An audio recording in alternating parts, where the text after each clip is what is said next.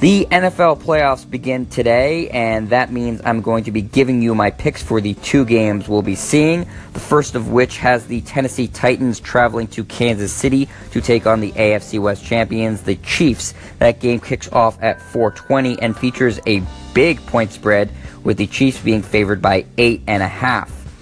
Kansas City comes into this game having stumbled down the stretch of the season.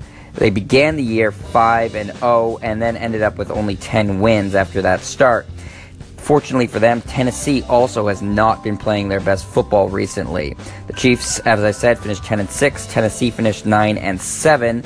The game is in Kansas City, and the Chiefs have a lot of playoff experience on their roster, having been there the past few years. Tennessee has some players on their team that has been to the playoffs, but for the most part, it's a roster where this is a completely new scenario for them. Their quarterback, Marcus Mariota, has never had a playoff start before. And considering that, and the fact that the game is in Kansas City at Arrowhead Stadium, which is one of the tougher places to play in the NFL, I really just don't think the Titans will be able to get it done. And in addition to that, I think that 8.5 point spread is actually pretty accurate.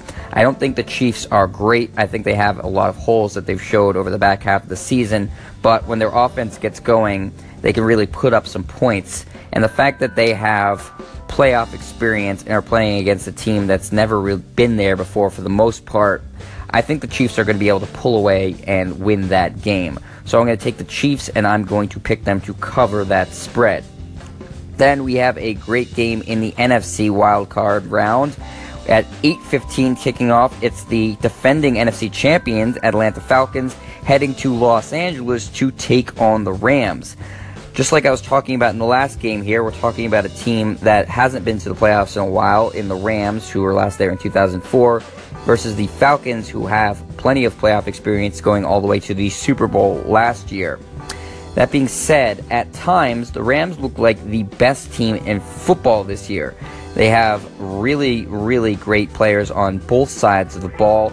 They've had Todd Gurley, their running back, be perhaps the best player in football over the past few weeks, making a serious run at the MVP award.